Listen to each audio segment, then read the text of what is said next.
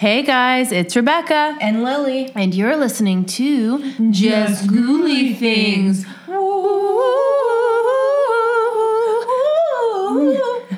Hey guys, and welcome back to Just Ghouly Things. And we're your beautiful hosts, Rebecca and Lily. Hello. So I know this is going to be coming out on November 2nd? Or 3rd? November 3rd. I don't know. Whatever. It's coming out on a Sunday. But it's after Halloween, but we're recording this on Halloween, so happy Halloween. Happy Halloween, boo things. Every day is Halloween. True. When you're listening to Just Ghouly Things. I like the way you think. Mm-hmm. That's how you have to, I always try to keep a positive mindset, you know? Can't relate. So, I'm kidding. So, that's so dark. I always, whenever I think to myself, I think, think positive, look on the bright side. All I can ever think of is that song in Legally Blonde when they're like, keep it positive. Oh my God, That's all I can think of. So we actually have a special guest on today, Boots, in the other chair. Boots is one of the many cats that hates me for no reason. I thought you were going to say the many cats that Rebecca has, because... Oh, that too. I was watching your story on National Cat Day, and it was like... I had 7 cats. It was like, you know when you keep on seeing, like... When you, like, Google a celebrity, I know this happens, and you find out they have, like, 12 kids. Yeah. And you're like, they kept coming. Yeah. And you're like, is this a joke? Yeah. But yeah, so, yeah, we have Boots that lives with Mike and I, and she just looked at me like, say my name, talking shit. And then the first 2 cats I've ever had was Cleopatra and Pepper. I love that name. Those are my OG kitties. They're still alive and kicking it. They're like 13, 14. And then my mom just rescued 4 kittens because this cat that she fed outside ended up becoming pregnant. Oh, I remember that. So there's the gray one, which is Gracie May. It's spelled Graycie, like Gray. Of course. How the hell else would you spell it? The black female one is called Boo. Oh, Had to do something spooky. Yeah. Then the orange cat is called Leo. Aww. And then the newest cat, which was one of their brothers that we couldn't catch for the longest time. Yeah.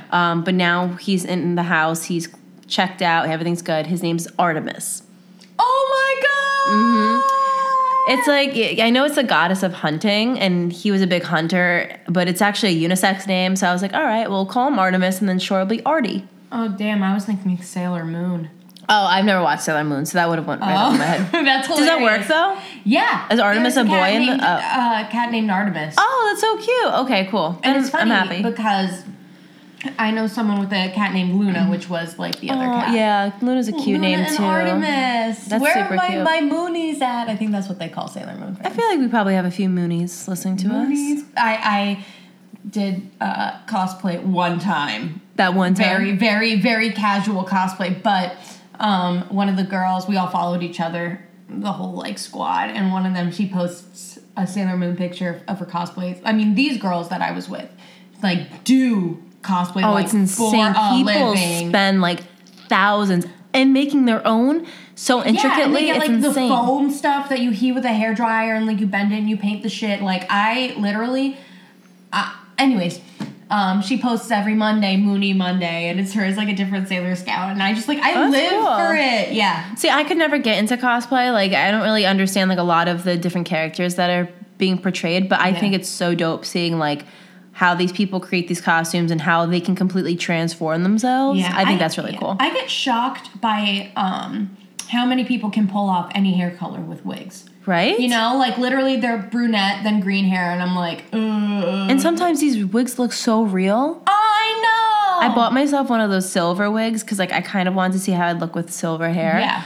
And I mean, I guess I have to go to somebody to like get it all shaped up to my head. But I was like, how do people make this look so good? Like I had like the netting in my forehead. Like my hairline was looking crazy. But I think it's pretty cool. All right. Anyways, guys, one day we'll be famous enough and some people will cosplay as us. Oh my God. If no one dresses up as us for Halloween next year, I am causing a riot. Yes. Okay. Anyways, so today's episode is on haunted prisons. Yes. Yes, in the USA. Yours are all in the USA, right? Yes. Okay. I don't think I've ever announced the theme of an episode. Yeah, no, that's... I'm really I think you kind of just took that one on your own. I'm proud of you. This is a special week for me. It is. I don't know why. Okay. Because it's Halloween week. Duh. Halloween. Yes. So, so we're going to be talking about different penitentiaries, haunted prisons, jails, all that stuff. So, Lily, do you want to start? You already started the topic, so you might as well go right into it. All right. Let me get my sheet open. So, one of mine is Ohio State Reformatory. Okay. Shockingly in Ohio. So really? It's not in Kansas? I know, right? It's so misleading. So a little history on it. It was built in 1834, and it was actually the second Ohio penitentiary, the third state prison, and the fourth jail in early Columbus. Okay. In April 1955, it housed an all-time high of 5,235 prisoners. Wow. Yeah. Ohio, you are one dangerous place. Most prisoners were removed from the prison by 1972 with the completion of the Southern Ohio Correctional Facility, and the facility was then closed in 1984. So the state sold the Ohio Penitentiary to the city of Columbus in 1995, and it was actually made famous by the film Shawshank Redemption. Oh. That was used for majority of the movie. That's cool. Yeah, it's awesome. Oh, I've never known that. Yeah, so it was, and it's a beautiful building. If you look it up, it looks like a castle. One should be so lucky as to be an incarcerated, alleged criminal. We do have to. I like that. So 154,000 inmates passed through the massive gates during its 94 years as a working prison, though quite a few ever made it out alive. Foreshadowing. Yeah, right? So, in July of 1948, the reformatory's farm boss, his wife, and daughter were kidnapped and shot to death by two parolees bent on revenge. And this is kind of the beginning of the end, or the beginning of kind of the downfall. A 6-state manhunt for the so-called Mad Dog Killers ended in a shootout, which left Robert Daniels of Columbus in custody and his partner, James West, dead. "I'll get the chair," Daniels told police as he signed the confession. At least he knew. At least he knew. He was like, yeah. Power moves. Yeah, right? Almost like you... Honestly, that would be me. Yeah, I know it's going to happen. Yeah, you know what? Let me just sign this now. Let's not waste any of our time. I remember one time I had a bit of a situation at school with another kid, and I had to go to the principal's office, and I sat down, and I was like, okay, what's my punishment? And the principal was like, wait, what? And I was like, yeah, I honestly... Lay it on me.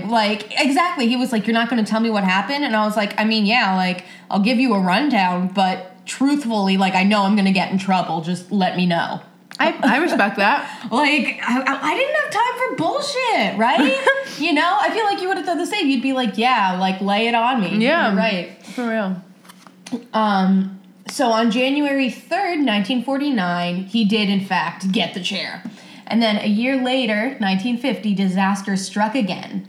This time, it was in the living quarters of the warden. So the warden's wife was removing a jewelry box from a closet shelf, and she dislodged a pistol from its hiding place.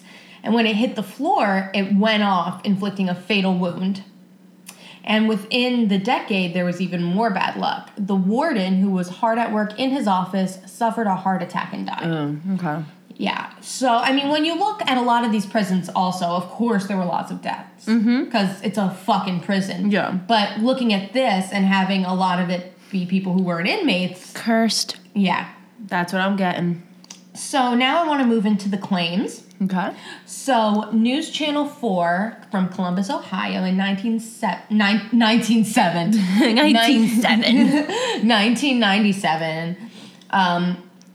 said that some of the claims that are heard are men and women talking, but too faint to understand, but too persistent to ignore. And it was chilling to listeners who think they're alone, only to find themselves apparently eavesdropping on the warden and his wife, locked forever in an endless conversation from beyond the grave. I think I know how the conversation's going. I told you 1,000,000 fucking times, I don't want that gun in this damn house, okay?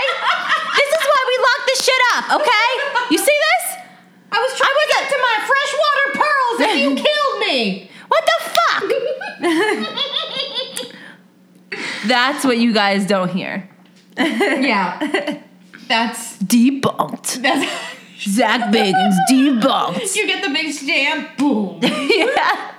Literally. Oh, by the way, that video of the Ghost Adventures spoof. Oh, yeah. My dad, I guess, saw that you tagged me in, and he was like, this is the best thing I've ever seen. Yeah. He goes, I'd watch this over the real Ghost Adventures. I'm like, Dad, don't hate on Zachy Poo like that. How dare you? Oh, my God, yeah. Hysterical. Well, Ghost Adventures went to this jail, too, actually, so we'll get to that in a minute. So we have a story of the horrifying suicide of inmate number 54673, which I think is funny because I know this is weird, but I noticed all those numbers are one run in a row. Like, they don't go in numerical order, but you have number 3, then 4, then 5, then 6, then 7. Well, I would have never gotten that pattern. Yeah. Very attentive. So this inmate was James Lockhart, and he doused himself with turpentine. And I don't know what turpentine is. If it's an actual object, or because I've heard, like, what is this turpentine? I've heard of it too, but I can't think of what it is off the top of my head. Yeah. And paint thinner.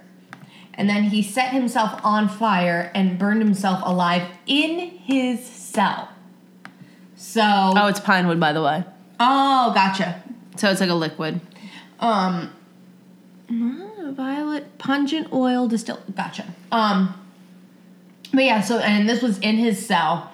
And according to another inmate, his body, this gets graphic, peeled off in chunks as they pulled him along the catwalk to the infirmary. And to this day, Lockhart is said to be among the most violent spirits still trapped on the cell block. Yeah.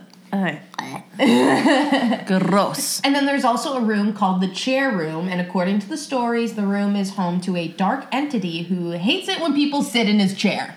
Oh, okay. Yeah. So this is something that I also found interesting. I found a website where Nick Groff from Ghost Adventures,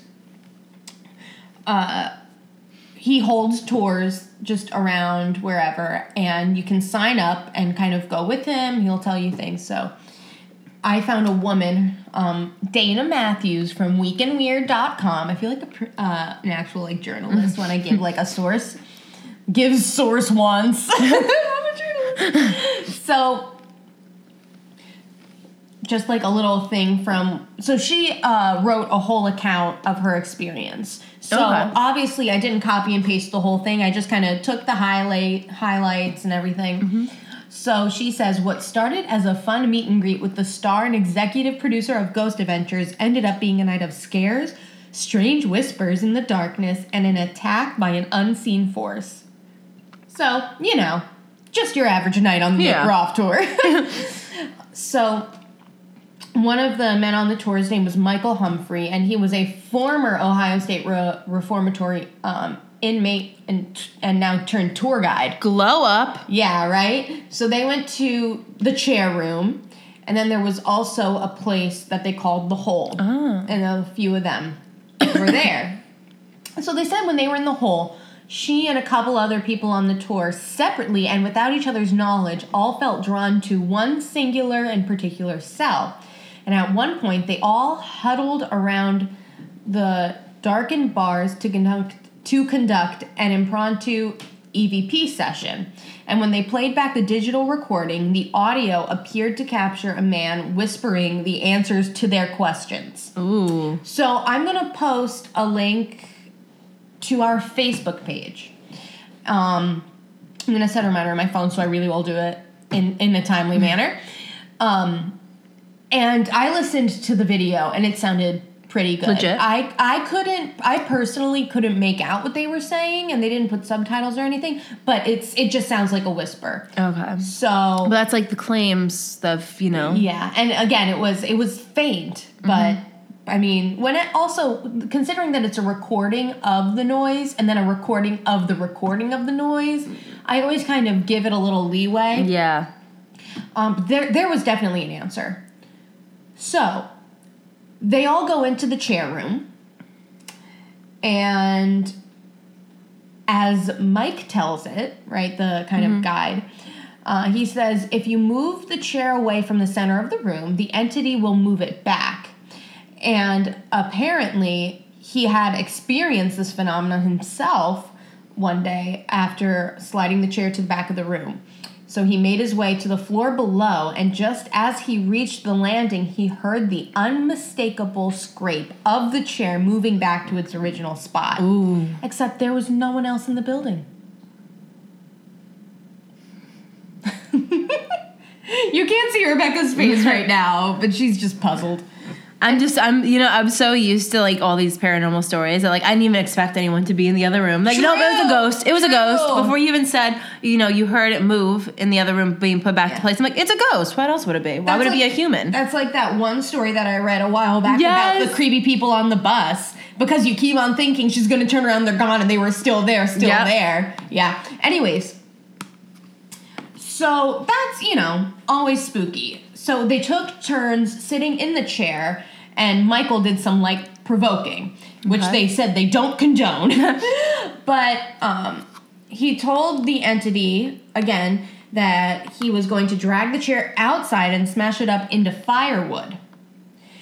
And apparently whatever he did worked, but a little too well. Okay. So after 10 minutes of absolutely nothing out of the ordinary, Greg suddenly stumbled forward, one of the men who was there, nearly falling to the ground. Visibly shaken, he explained that he'd felt something push on his back as if he was in a crowded room and someone had bumped into him in an attempt to get by. Which I feel like we've all had happen to us. Oh, for sure. And if I was in a room with, 4 or 5 people, you would know if it was an accident or not. Oh, for sure. It's not, if you're in, a fucking mosh pit and you feel something, you're like, I don't think it's a ghost. It's probably, a metal. Yeah. So, and then there's they have another video. It was a really informative article. I read the whole thing. Awesome. And I only included a couple we'll definitely link it to you guys the day that this comes out. You know what? I realized you can actually schedule posts on Facebook. I was just going to tell you after this, yeah. Yeah, so I'm going to do that as soon as I get home.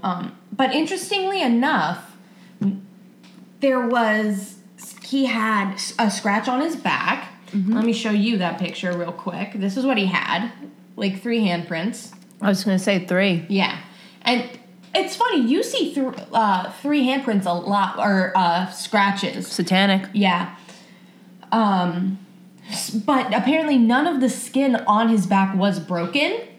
And while the mysterious marks looked like scratches, they actually appeared to be welts. Ooh. So now I have the Ghost Adventures. I found on the wiki the highlights of the things that happened. So they had a visual sighting where Nick claims he saw or heard something moving in a cell, which is common. Yeah. An orb, they had an apparition where an orb is captured on Nick's camera inside the cell, and they prove that it is not a bug. It's a floating white mist that appears to walk behind Zach from one cell to another, and Nick claims he, quote, felt something in a prisoner's cell, though Zach didn't receive any spikes on an EMF detector. Okay. And then they had some unidentifiable noises. They had footsteps, the cell door slamming, breathing, and growling. Told you, demonic. Yeah. Growling is always... Growling and a child's laughter. Oh, both are just as horrifying as the other. Yeah. They had another visual sighting where Zach claims that he saw the silhouette of a head on the upper floor of the cells. Mm-hmm. They had physical contact. Nick feels his face and body go numb in cell 13. There you go. You know, a lot of buildings don't have 13 floors. I know. I noticed that on, like, not too long ago, probably a few years ago. And I was like, why isn't there a 13th floor? My dad said in older buildings, they never put them in because of superstition. Yep. Newer ones do, though, but it just shows you, like, how society has, like, kind of, like, changed. And, like, all right, like, 13 is not that bad of a number, but I don't know. There's some consistent patterns here. And they're probably like, we in it now. It's been 100 years. We can't just add a floor and change numbers. Like, that's when the mailroom goes to shit. They had EVPs that sounded like, I'll chew you. They heard a breath. They heard, you got more than me. Hang. Run, Sarah. Sorry, Sarah, sorry. And then growling again. Now, you know it says, I'll chew you. Mm-hmm. Now, I think, like, chew you doesn't make sense, right? So what I'm thinking is, like, if this was kind of like a mumbled EVP, what if it was saying, I'll shoot you? Ooh, I'll shoot you. Like the gun and... Yeah. I mean, I've heard, like, I'll chew you up and spit you out. But I feel like that would have been the whole EVP. Yeah. But yeah, I'll chew you. Do you ever sometimes you hear something slightly different? Mm-hmm. You know what I mean? Well, I think psychologically, too. Like, I know this a lot, like, when I watch Ghost Adventures and they'll go over an EVP and I'm like, there's literally nothing in that EVP. And then they're like, oh, he said this. And then when you have that in your mind, then you hear it. Yeah. So, yeah. Yeah. Let's see. Where did I leave off? Okay. Free-floating mist moves from one cell to another behind Zach near cell 13, where an inmate burned himself to death. Yeah. So that's where that happened. Okay. So his face and body might have gone numb because he burned himself alive. Ah, yeah.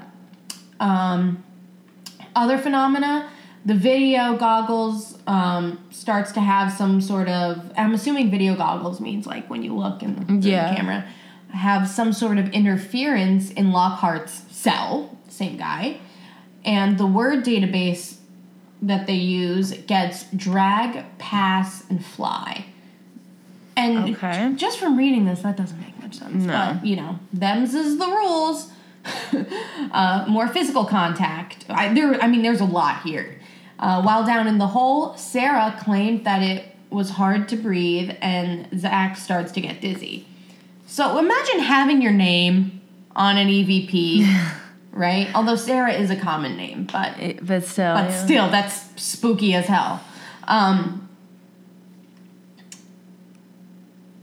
then she said she felt something breathe on the back of her neck, and at the same time, a breath is captured on the digital recorder. So she has something to back it up. Yeah, and then there was some more physical contact, again with Sarah. She claimed that an unseen force pulled her hair. And then Aaron said he thought Zach was behind him. He felt someone behind him, but there was no one behind him. And then last they had disembodied speaking, but it was an unexplained voice. Couldn't figure out what it was. Couldn't hear what it was. So I'd say there's a good amount of... I think there's some substantial evidence that there is paranormal haunting. Right. But that's interesting. Yeah, I think so.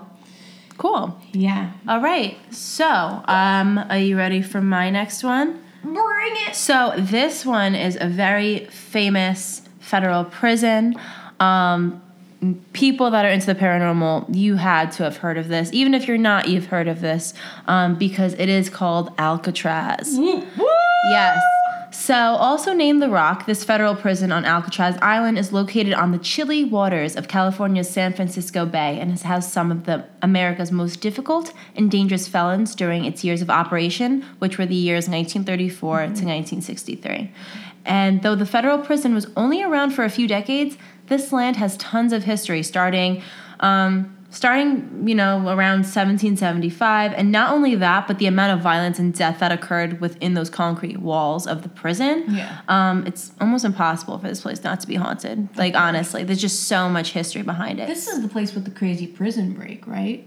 There's tons of attempted escapes, but I'll get into it a little later because there's they've never been able to prove any successful escapes. Yeah. But I'll go into that more. Sorry, I got excited. No. That's good, though. So keep that thought. So some background information on the island itself. So in 1775, Spanish explorer Juan Manuel de Ayala mapped and named Alcatraz Island, christening it La Isla de los Alcatraces, which is Island of the Pelicans, which that was named due to the large population of seabirds. But it is important to note, though, that even before this land was discovered by the Spanish explorer, there's evidence that shows that Native Americans did inhabit this land at some point, making this island most likely part of a Native American Indian burial ground. So, okay, there's always something there. Yeah, so there's definitely some previously rooted history, even before 1775, but this was like the first time that it was actually like discovered by like someone before. Of course, everything was taken over from the Native Americans, so this is where like history kind of starts getting recorded.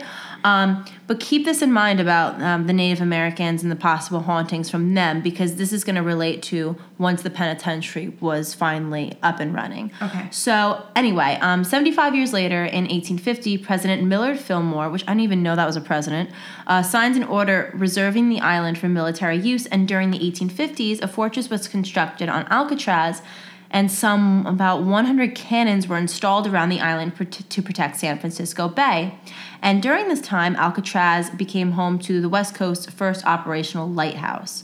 And I didn't know that. Yeah. And by the late 1850s, the U.S. Army had begun to hold military prisoners on Alcatraz. So this was like the OG prisoners. And isolated from the mainland by the cold, strong waters of the San Francisco Bay, the island was deemed an ideal location for a prison. It was assumed no Alcatraz inmate could attempt to escape by swimming and survive. So during its years as a military prison, the inmates at Alcatraz included Confederate sympathizers and citizens accused of treason during the American Civil War.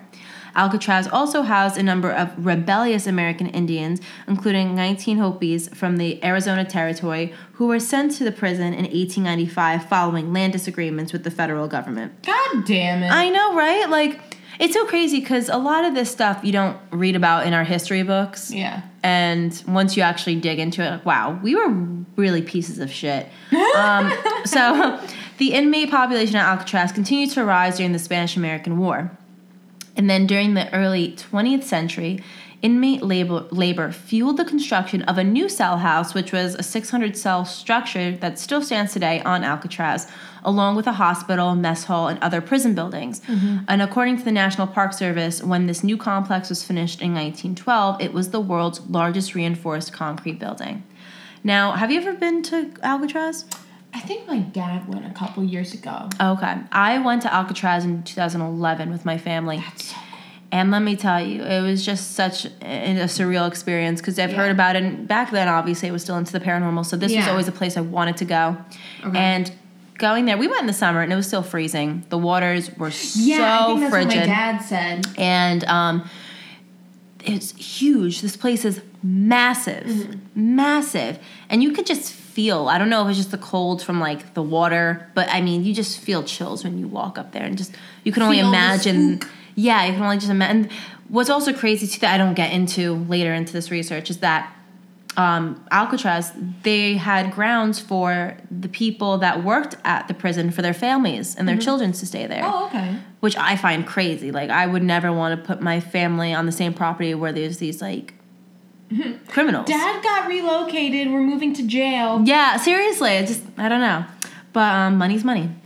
So, True. All right. Now let's talk about when Alcatraz turned into a federal prison, which was from the years 1934 to 1963. So in 1933, the Army relinquished Alcatraz to the U.S. Justice Department, which wanted a federal prison that could house a criminal population too difficult or dangerous to be handled by other U.S. penitentiaries. So following construction to make the existing complex at Alcatraz more secure, the maximum security facility finally opened on July 1st, 1934, and the first warden, James A. Johnson, hired approximately one guard for every 3 prisoners. Each prisoner had his own cell. That's crazy. So, yeah, I mean, it seemed like everything was well organized and everything was going as planned. Having your own cell. Yeah. It's probably just like staying in a shitty motel. Pretty much, yeah. Or must have felt like it. Oh, for sure. Compared to other fucking And prisons. especially with this being a place where only the baddest of the bad are coming here, they're just going to treat you even worse than what you were getting treated like before. So the Federal Bureau of Prisons viewed Alcatraz as the prison system's prison, which is a place where the most destructive inmates could be sent. And they have like I said, they have very few privileges, and they have to follow exact rules. Like nothing can be compromised. Okay. And according to the Bureau of Prisons, Alcatraz typically held some 260 to 275 prisoners, which presented less than 1% of the entire federal inmate population.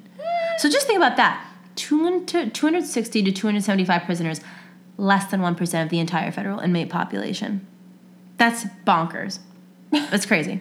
So I'm trying to imagine, I know this is weird to say, but I'm trying to imagine what, like, it must have looked like, in, like, the cafeteria area. You know what I mean? Or if they got outside, like, I'm trying to picture that, and it's just huge and barren and just white walls, and it's, Yeah. I mean, I've never been to prison, so I don't have anything to base it off of. Yeah, I mean, luckily we've been able to stay out of prison. But road trip, just ghouly things. Yeah. Okay. So now I'm going to go into the famous inmates that were housed in Alcatraz. So, I'm listening. I'm about to burp. Okay. Among those who did time at the Rock were the notorious Prohibition-era gangster Al Scarface Capone, who spent 4.5 years there during the 1930s. His arrival on the island generated headlines across America. Capone was sent to Alcatraz because his incarceration in Atlanta, Georgia, had allowed him to remain in contact with the outside world and continue to run his criminal operation in Chicago. He was also known to corrupt prison officers, but all that ended when he was sent to Alcatraz. And according to the biography Capone by John Cobbler, Capone once told the warden, "It looks like Alcatraz has got me licked." I love that. Yeah, so pretty much to go into that little experience is when Capone was sent to Alcatraz, the warden, his job is to kind of be there for the orientation and kind of explain to them what's going on and meet them and kind of get to know the person. So Capone was trying to sweet talk the warden like he was able to do. And you'll see Capone come up in my next story as well, like my next jail that I'll be talking about. Okay. But the warden didn't budge with him, and it kind of shook Capone because he's like, wow, this has never happened to me. Was this the jail where he had like an armchair? He had like a really nice but that's going to be the next one I'm going to talk about. Oh, I'm excited. Okay. So, and I'll show you the picture because it looks pretty cool. So, while he was at Alcatraz, he's had a variety of jobs. But Capone's time was not easy time. He had gotten into a fight with other inmates and was placed in isolation. While working in the prison basement, an inmate was standing in line waiting for a haircut, began exchanging words with Capone, and then stabbed him with a pair of shears. He also eventually became symptomatic from syphilis, which was a disease he had evidently been carrying for years. But then in 1938, he was transferred to Terminal Island Prison in South California to serve out the remainder of his sentence, and then was released, but then died in 1947 from the complications of syphilis. Oh, okay. Yeah. Yeah, syphilis will get you. Yeah, that's just get yourself checked, you know?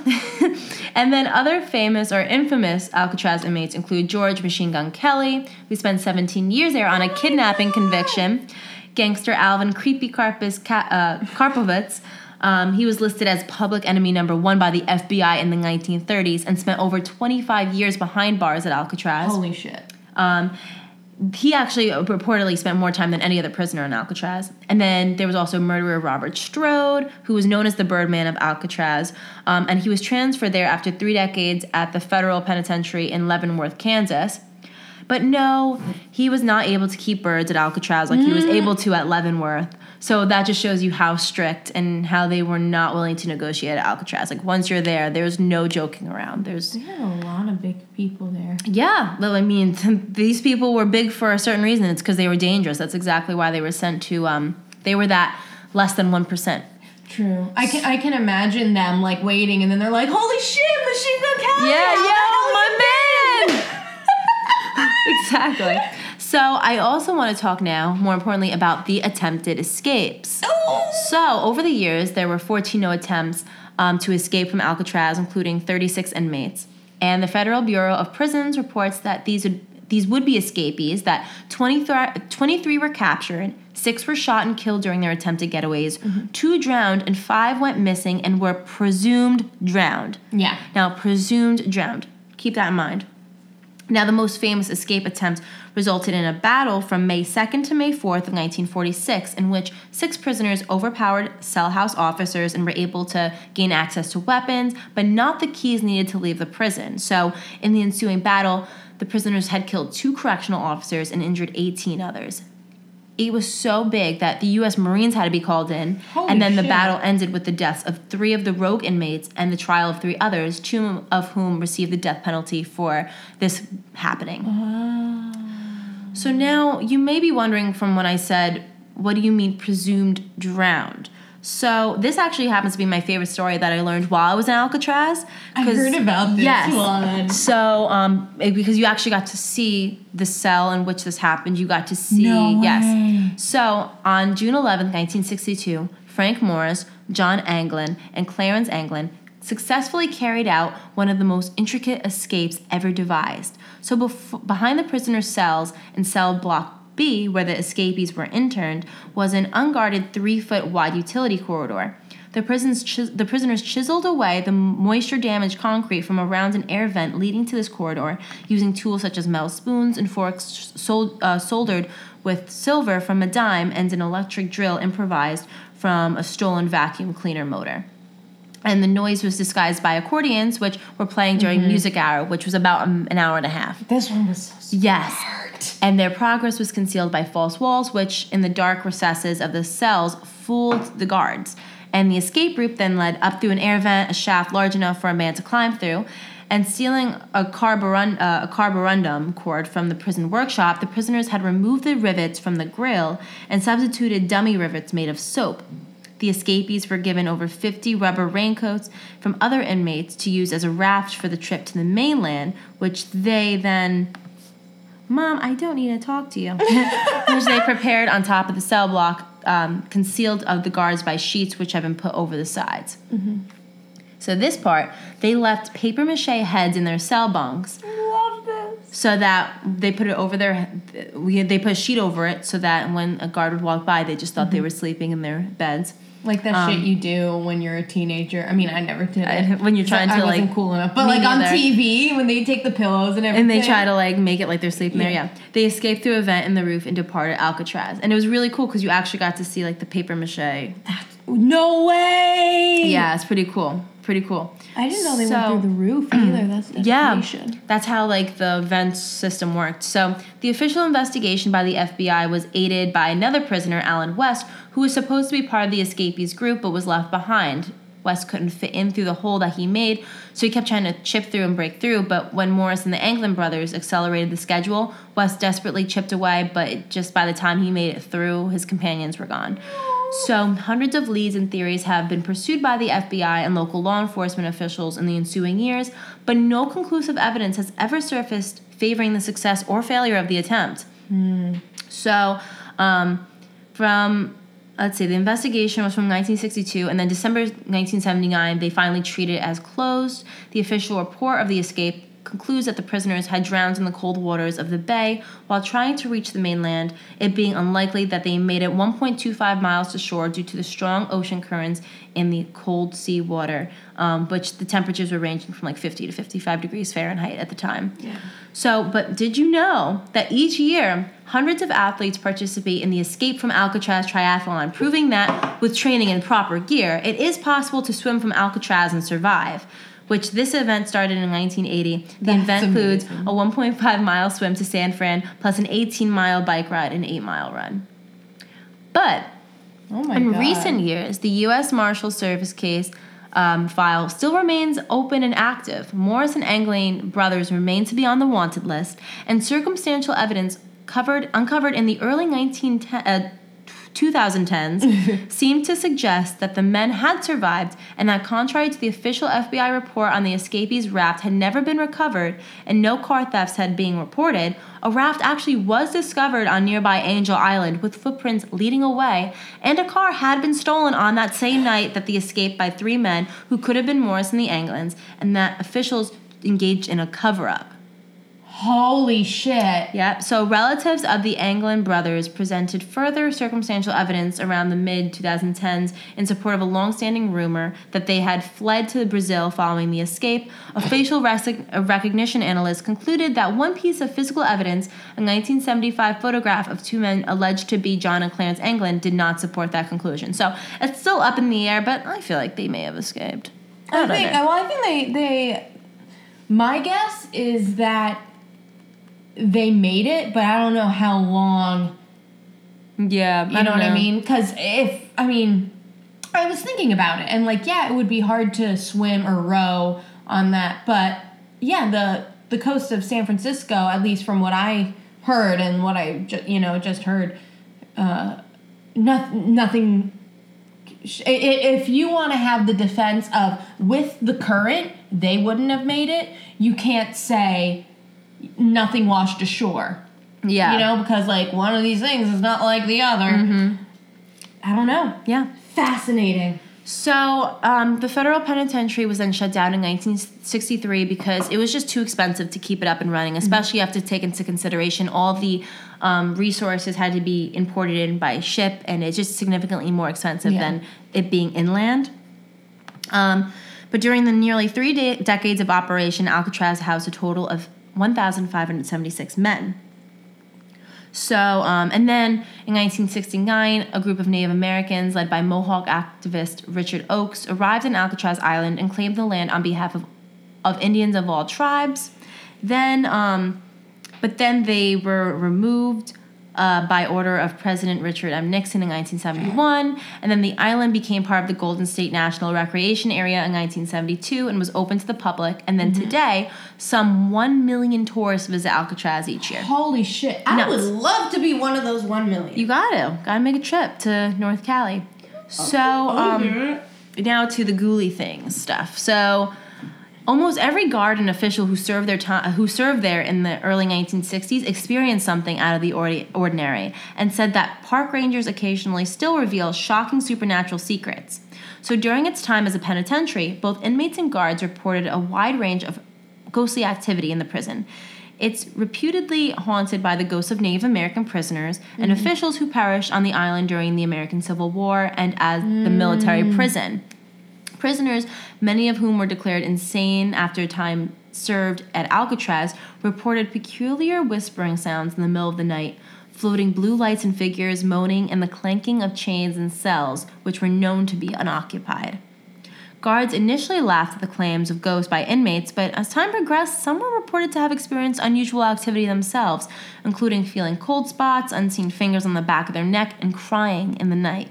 The first warden of Alcatraz, James A. Johnston, the one I was talking about earlier, was reputed to have heard a woman sobbing while conducting a tour of the prison. Occupants of the prison reported seeing prisoners from the early military prison in 19th century garb walking around the corridors in A Block, which would disappear when approached by the guards, and one member of staff reportedly saw a gang of Native American prisoners marching around in a circle before vanishing. Phantom gunfire, cannon blasts, and fire alarms go off on their own accord. Ooh, and then, spooky. Yeah, and then the warden's house, which is kind of a burnt-out shell since the occupation of Alcatraz, has also been reported to be haunted. And then also other accounts during the time of the penitentiary being open, some guards reported seeing the specter of a man in mutton chop sideburns during a party, wearing a gray suit and brimmed hat, leaving the room icy cold and extinguishing the fire in the Ben Franklin stove. And then there's former inmate Leon Whitty Thompson, who worked as a guide at Alcatraz for many years and later visited regularly before his death in 2005. He had believed that Alcatraz Island is haunted and stated that he could feel it when he was incarcerated there. He later believed that the prison to be damned and often had the sense of being watched by spirits. And during his time in the prison, Thompson became friendly with an inmate named Johnny House, which was a big Texan guy. And he saw him on October 25th, 1962. And when he left Alcatraz, he knew he'd never see a house again.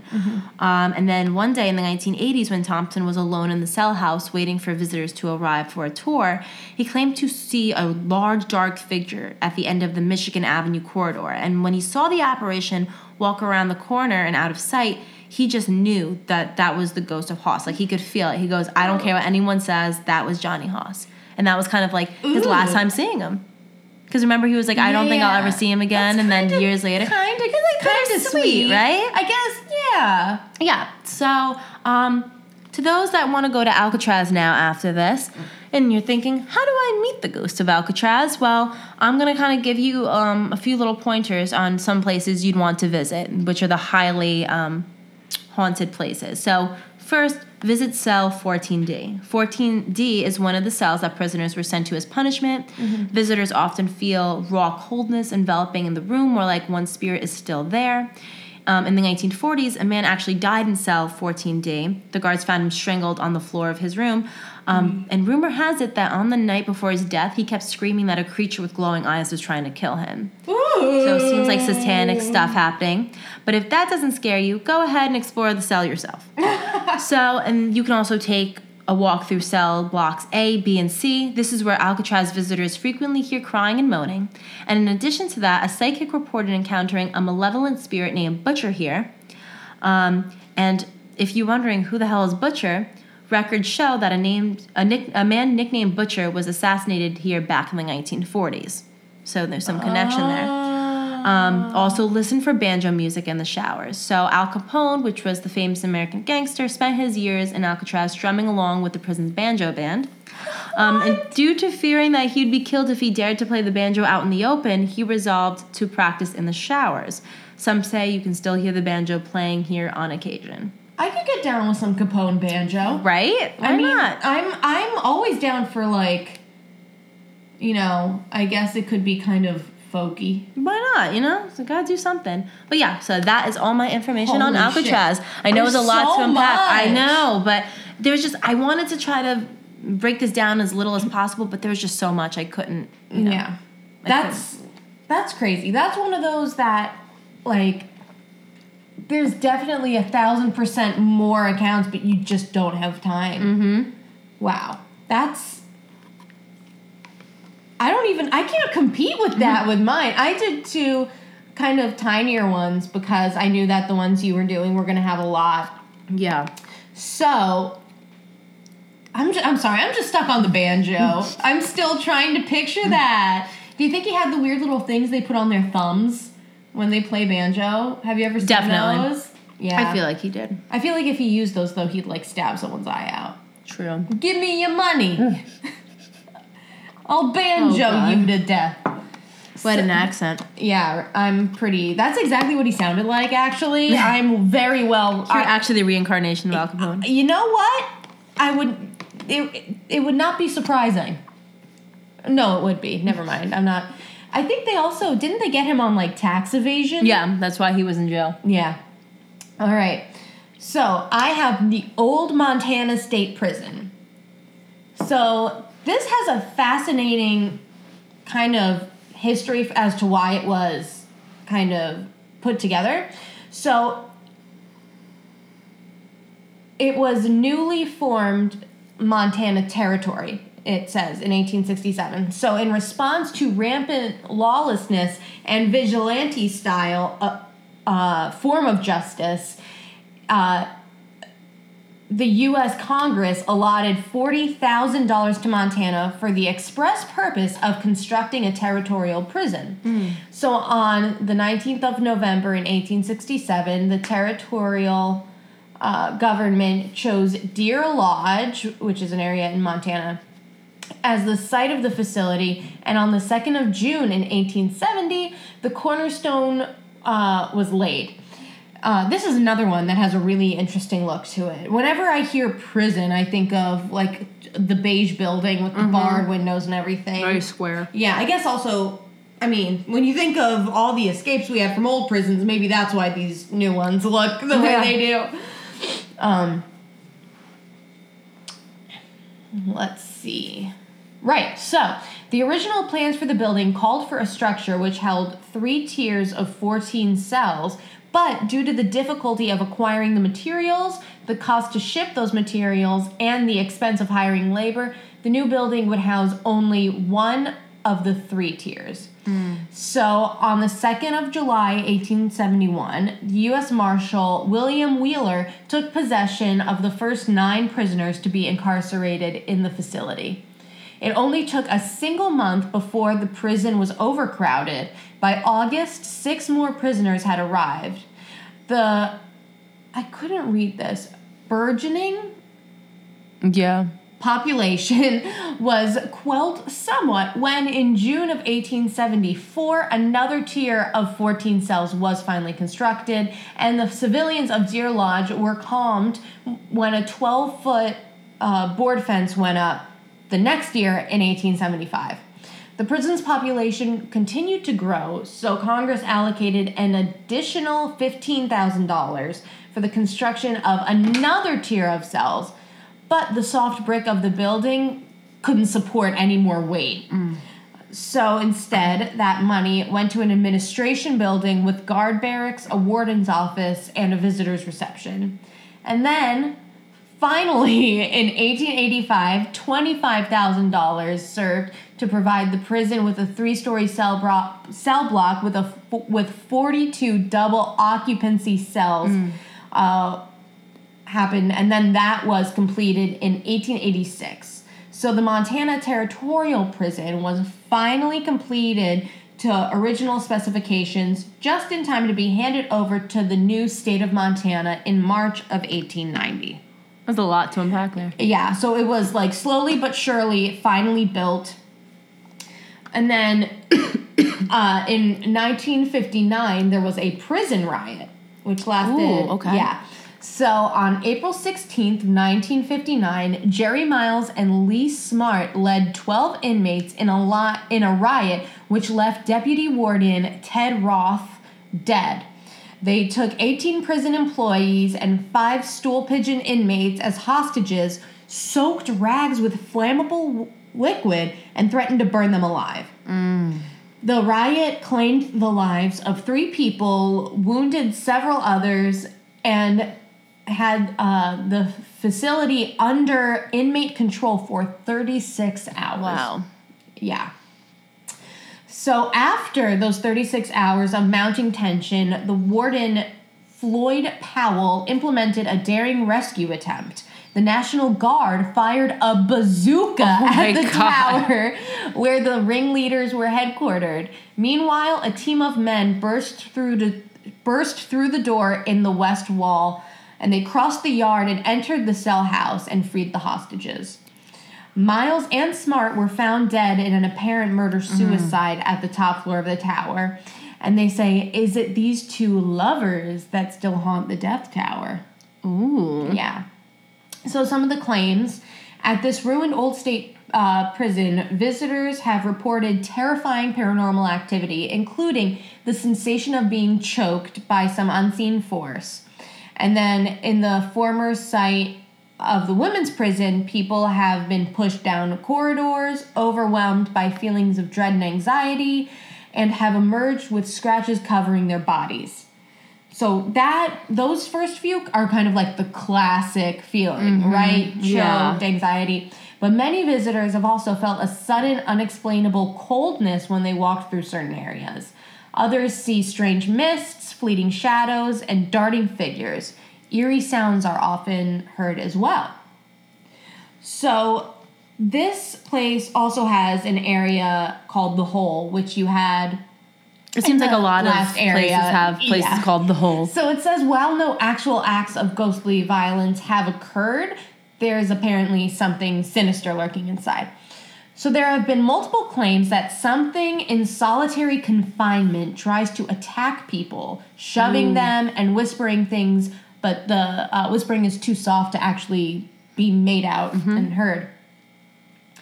Almost as many prisoners died in the hole as those who were sent to the gallows. Ooh. Yeah. Many paranormal investigations have taken place there over the years, and nearly all of them have experienced unexplainable activity. So this is solitary confinement, so it's not like they're supposed to be there to be killed. So why are they dying? Exactly. Ah. So which is, you go to the gallows to be killed. You don't go to solitary confinement to die.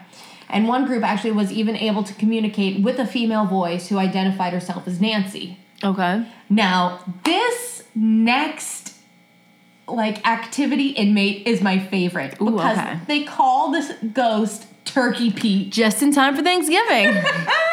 Happy, I almost said happy birthday. I'm so out of it. Turkey Pete. Happy Turkey Day. It's funny because every now and then, if something in my house is disorganized, we'll be like, why is that all sloppy Pete? For no reason. Who's Pete? I'll be like, Mom, I can't find any matching socks. I can't go out in public all sloppy Pete. And I have no idea where the hell it comes from. But he actually was a well-loved inmate.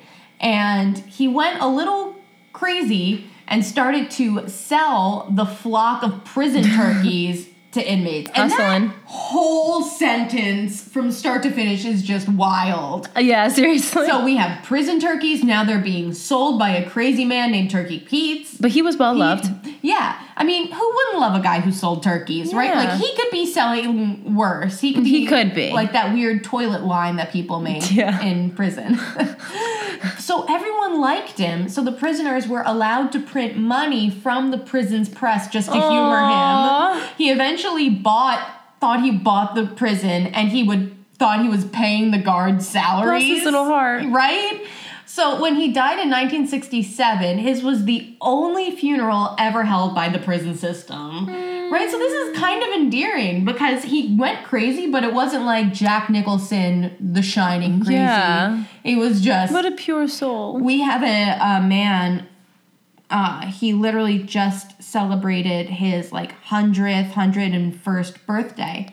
And he comes in, and when I first started working there about 7 years ago at the restaurant, he was on a four-legged walker, and now he's in a wheelchair just because he can't walk as well anymore.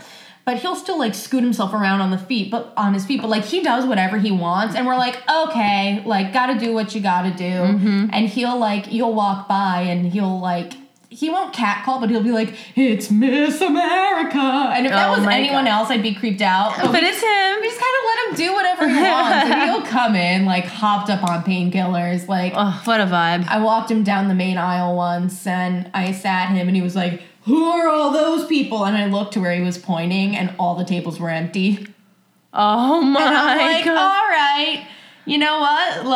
You do you. Yeah, and I feel with this guy, they're Pete's selling turkeys. Let's just handle him, because it could be if... And he was so nice. He was trying to pay the people salaries. Exactly. It's the same thing. If he would take food and be here, I made this for you. Since he could be doing worse things. Yeah. I'd be thank you. It's a little kid that has their fake kitchen, and make me a taco, and they give me a piece of lettuce, yum yum yum, thank you. Thank you so much. Yeah.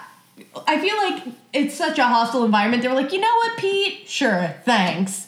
So his cell was converted into a barber shop, and some prison employees will swear Pete is still around. And honestly, I feel for Pete, he could be around. Oh, definitely. It seemed like he was happy there, even though he really didn't know what was going on. Exactly. He's probably I still got turkeys to sell, man. So, cut to the Ghost Adventures investigation. So, we begin with physical contact. And while in one of the cell blocks, Zach, Aaron, and Billy simultaneously began feeling extreme anxiety. And it is also known... or also shown that Billy's heart rate significantly increases. Oh, wow. And then they see an apparition. At the same time they're feeling this anxiety, an orb shoots out of Zach's hand, which moves toward Billy and then comes back. Weird. Yeah. And then they had another apparition. An orb is captured on an X camera coming down directly from the noose in the gallows. Ugh. Which I like because... we all know in the gallows, the floor. Yeah. Yeah. And then they had some unexplained noises. They had a loud trapdoor noise, and then they had noises and like kind of a ruffling sound, a loud noise, and footsteps. Mm-hmm. And then there was some physical contact. While they were in the gallows again, Zach feels an intense wave of energy, and when he leaves, he feels dizzy and disoriented. And honestly, I love when he gets really out of it and he's like, "You guys, stop filming!" Or like, "Zach, are you okay?" And he's like, "I don't know." Those are just the best. And then we had a visual sighting where Billy sees movement on the stage in the theater, which I didn't even know they had. Why'd they have a theater? And then the Ovilus caught Tom Woods' shoot, self, and weapon. And I kind of wish they had gotten like they got Pete. Turkey Pete. Right? Exactly. But I'm looking back and there wasn't anyone known as Tom Woods. At least not in, there could be Tom's a common name, so there had to have been some prison records of someone. Also in the pre-investigation there might have been something. I don't know. Anyways, we had physical contact again where Aaron and Billy feel an ice cold energy. And then an apparition where a figure is captured on that Kinect camera. I love that. Up and down the stairs in the gallows and moving its arm on command. Those get me. Yeah, they creep me out. Those really get me. And then an equipment malfunction where an X camera shooting inside of the theater just goes out. And then there was another equipment malfunction with an X camera.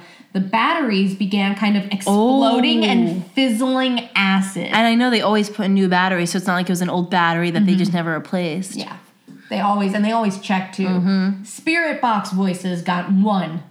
And I wish I wanted to kind of try to watch these, but this was a couple nights ago. I fell asleep.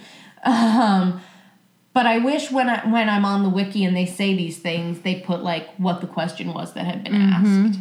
But it doesn't say. And then physical contact, Billy feels electricity across his forehead while he's using the Pilfner device. And then disembodied voices, they heard a male voice. And then finally an apparition, Zap captures a figure using the digital still camera outside of the yard. Yeah, so we have a good amount of things happening here. In a place in Montana. I mean, I would never even think of that. That place has all this history behind it. I mean, maybe Turkey Pete I could see. Yeah. You know what I mean? But all that other stuff. And I didn't know, when I was reading, I found out there was a theater, but I didn't see anything big happening in the theater. Yeah. Could have missed it. It could have been one of those things that's only mentioned, And I feel like also sometimes we have to think about, in these penitentiaries, in these jails, prisons, a lot of shady shit has gone down. I mean, in where I'm going to be talking about next, you'll be seeing a lot of corruption. Yeah. So there's probably stuff that happened off the record that we don't know about that happened because the officers tried to cover it up, or there's so many different factors. Yeah, and I know that some prisons. I'm so tired. Some prisons do have stages. What is it? Johnny Cash performed at a prison. Oh, did he? Yeah, he has a live album and it's really good. And then there's, I think on Orange is the New Black, don't they do like a Christmas pageant? I want to watch Orange is the New Black. I feel like I'm too far behind, but I need to start watching it. I have only ever seen a couple episodes from when my parents were binging it, and I just remember it's good. The crazy lady went in and there was like a Christmas pageant. So, I guess, like I said, I've never been to prison, so I'm not familiar with the general average. Check out our next week's episode. Rebecca and Lily get locked up. Ooh. All right. So I'm going to tell you guys the last and final story for today, which is going to be located at Eastern State Penitentiary. Woo! Very famous penitentiary to all ghost and ghoulie lovers. Yes. It's a place a lot of people go there during, they can go all year round because they have tours, but especially during Halloween, they kind of have like a haunted attraction sort of thing that is very popular. So it was a former prison in Philadelphia, Pennsylvania, and is located at 2027 Fairmount Avenue between Corinthian Avenue and North 22nd Street in the Fairmount section of the city, and was operational from 1829 to 1971, so a long-ass time. The penitentiary refined the revolutionary system of separate incarceration first pioneered at the Walnut Street Jail, which emphasized principles of reform rather than punishment, which what jail should be, you know? And the warden was legally required to visit every inmate every day, and the overseers were mandated to see each inmate 3 times a day. So although the Auburn system was favored in the United States, and the Auburn system is which held that prisoners should be forced to work together in silence and could be subjected to physical punishment, Eastern States' radical floor plan and system of solitary confinement was the model for over 300 prisons worldwide. So, originally, inmates were housed in cells that could only be accessed by entering through a small exercise yard attached to the back of the prison. Only a small portal, just large enough to pass meals, opened onto the cell blocks. This design proved impractical, and in the middle of construction, cells were constructed that allowed prisoners to enter and leave the cell blocks through metal doors that were covered by a heavy wooden door to filter out the noise. The halls were designed to have the feeling of a church, essentially.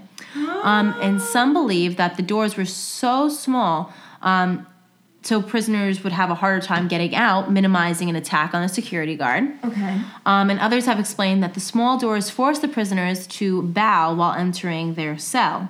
This design is related to penance and ties to the religious inspiration of the prison. The cells were made of concrete with a single glass skylight representing the eye of God, suggesting to the prisoners that God will always watch them. I had no idea this had such religious... Me neither. And some people believe that this is like, that this was ran by like the Quakers, but like there's no real evidence. There's a good amount of Quaker, a good Quaker population in... Yeah, but then they look at like who actually like ran it, like, and only less than 50% of the people were Quaker. So there's not really any connection there. So it's all up in the air. But outside of the cell was an individual area for exercise enclosed by high walls so prisoners could not communicate. Exercise time for each prisoner was synchronized, so no 2 prisoners next to each other would be out at the same time. Prisoners were allowed to garden and even keep pets on their exercise yards, and when a prisoner left his cell, an accompanying guard would wrap a hood over his head to prevent him from being recognized by other prisoners. So just to put that out there, I mean, there's some really good things of like, oh, they're letting them garden, they're letting them have pets, great. But then we also have to understand that they're also extremely isolating them. And we know, as, you know, psychology goes, that you keep someone isolated from any sort of interaction for a long period of time, they're going to go crazy. That's just... they had pets. They did have pets. Do you think any of them were turkeys? I mean, I would be fine to be isolated from everybody and just have a dog. I'm totally okay with that. But maybe not everyone else. But cell accommodations were advanced for their time, including a faucet with running water over a flush toilet, as well as curved pipes along part of one wall, which served as essential heating during the winter months, where hot water would be run through the pipes to keep the cells reasonably heated. Toilets were remotely flushed twice a week by the guards of the cell block. The original design of the building was for 7 one-story cell blocks, but by the time cell block 3 was completed, the prison was already over capacity. So all subsequent cell blocks had 2 floors, and toward the end, cell blocks 14 and 15 were hastily built due to overcrowding. They were built and designed by prisoners, and cell block 15 was for the worst-behaved prisoners, and the guards were gated off from there entirely. Holy shit. That's serious, yeah. So inmates were also punished there with the individual treatment system. At this time, this form of punishment was thought to be the most effective. Like I said, they were separated from others. And like I said, this type of punishment of keeping people away from one another, just in the long run of things, just isn't good. Keeping people isolated. Yeah, it makes them like, go mad. What do you think is going to happen? Yeah. By the time they thought that this was the best treatment. I mean, there was good intentions behind it, but the result wasn't what they wanted. I mean, unless some of the prisoners probably had already gone mad, and you're like, well, we're going to do what Turkey Pete and let him do his thing. Yeah. So the solitary confinement system eventually collapsed due to the overcrowding population, and by 1913, Eastern State Penitentiary officially abandoned the solitary system and operated as a congregate prison until it closed.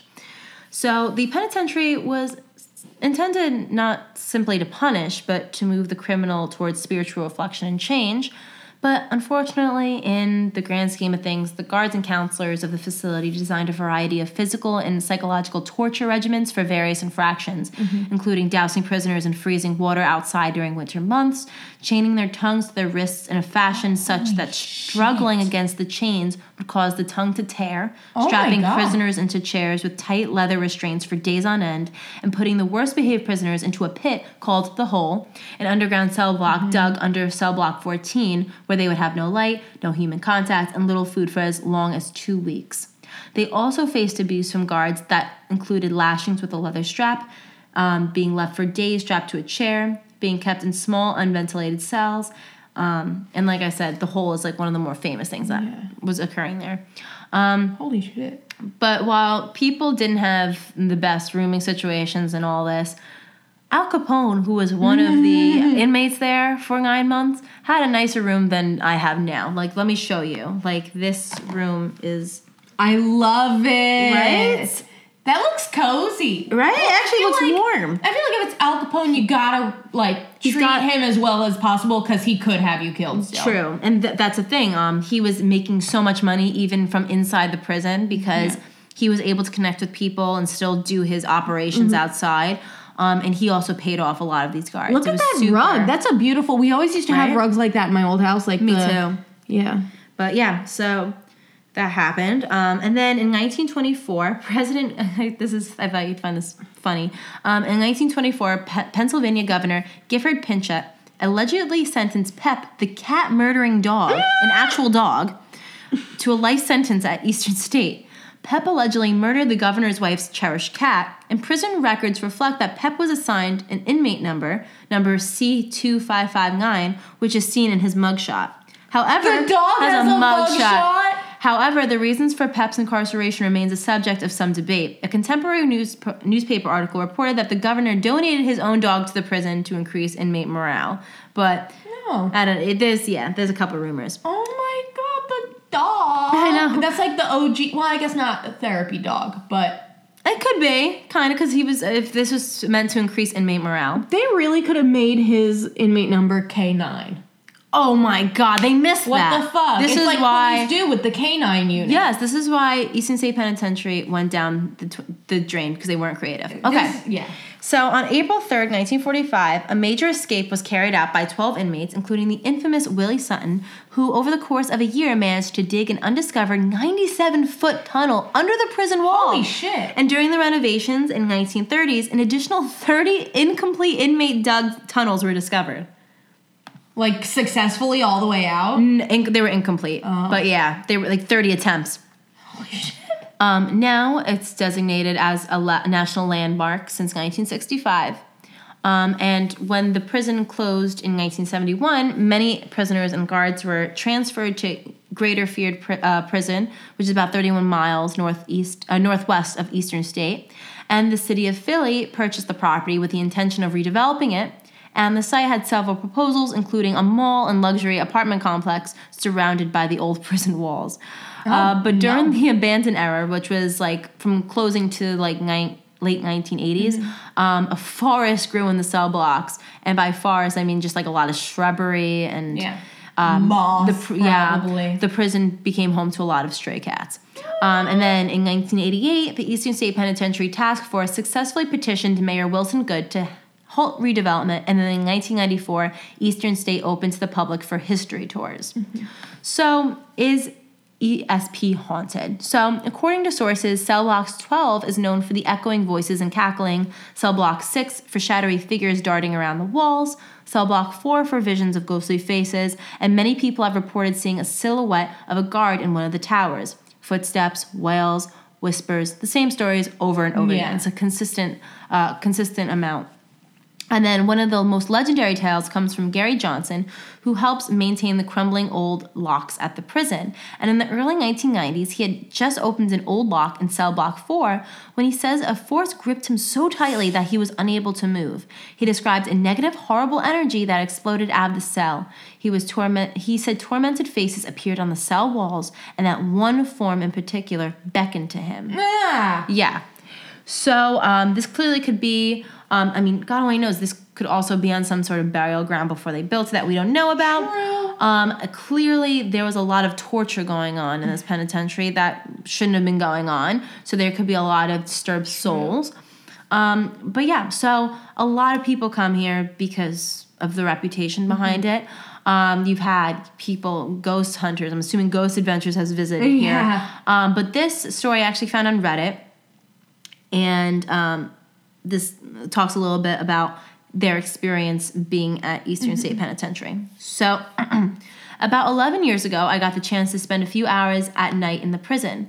At the time, the show Ghost Hunters was a really popular show, and there was an event held featuring Jason Hawes, Grant Wilson, Steve Gonzalez, and other people that are part of the paranormal field, such as John Zaffis, Chris Fleming, and Chip Coffey, which were just a few that he could recall. Yeah. The guy who played Andy in the first 2 Child Play movies was there as well, which sounds odd, but he was a huge fan of the Ghost Hunter show, which this guy, Andy, actually grew up in Maywood, which was my original hometown. Oh, my God. When my dad was on the council, during, like, the 4th of July parades, my dad walked with him. That's cool. It was pretty cool. The event was, as whole, pretty neat. I'm not a paranormal investigator, but I've had many experiences, and it intrigues me. I also really wanted to experience the prison at night. I'm so glad I did because it was definitely interesting. In the famous cell block 12, I witnessed many dark shadows flitting from cell to cell, flying across one side to another.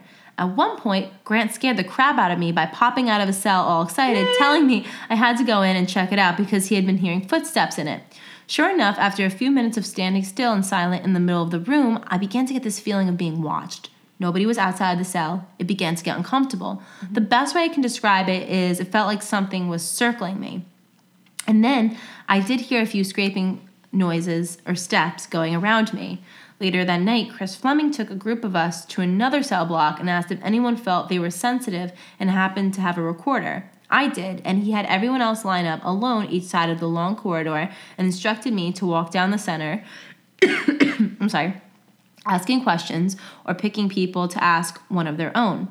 I was wearing sneakers, so my feet didn't make a sound, and everyone else was told to remain quiet unless I tapped on them. Just as I reached a girl about a quarter of the way down, I was about to tap on her shoulder when suddenly the sound of heavy boots came from the catwalk above us. There's no railing up there, so it's not in use. No one goes up there. We both looked up, and of course, there's nothing there, but the boot falls were clear as day, then faded into nothing.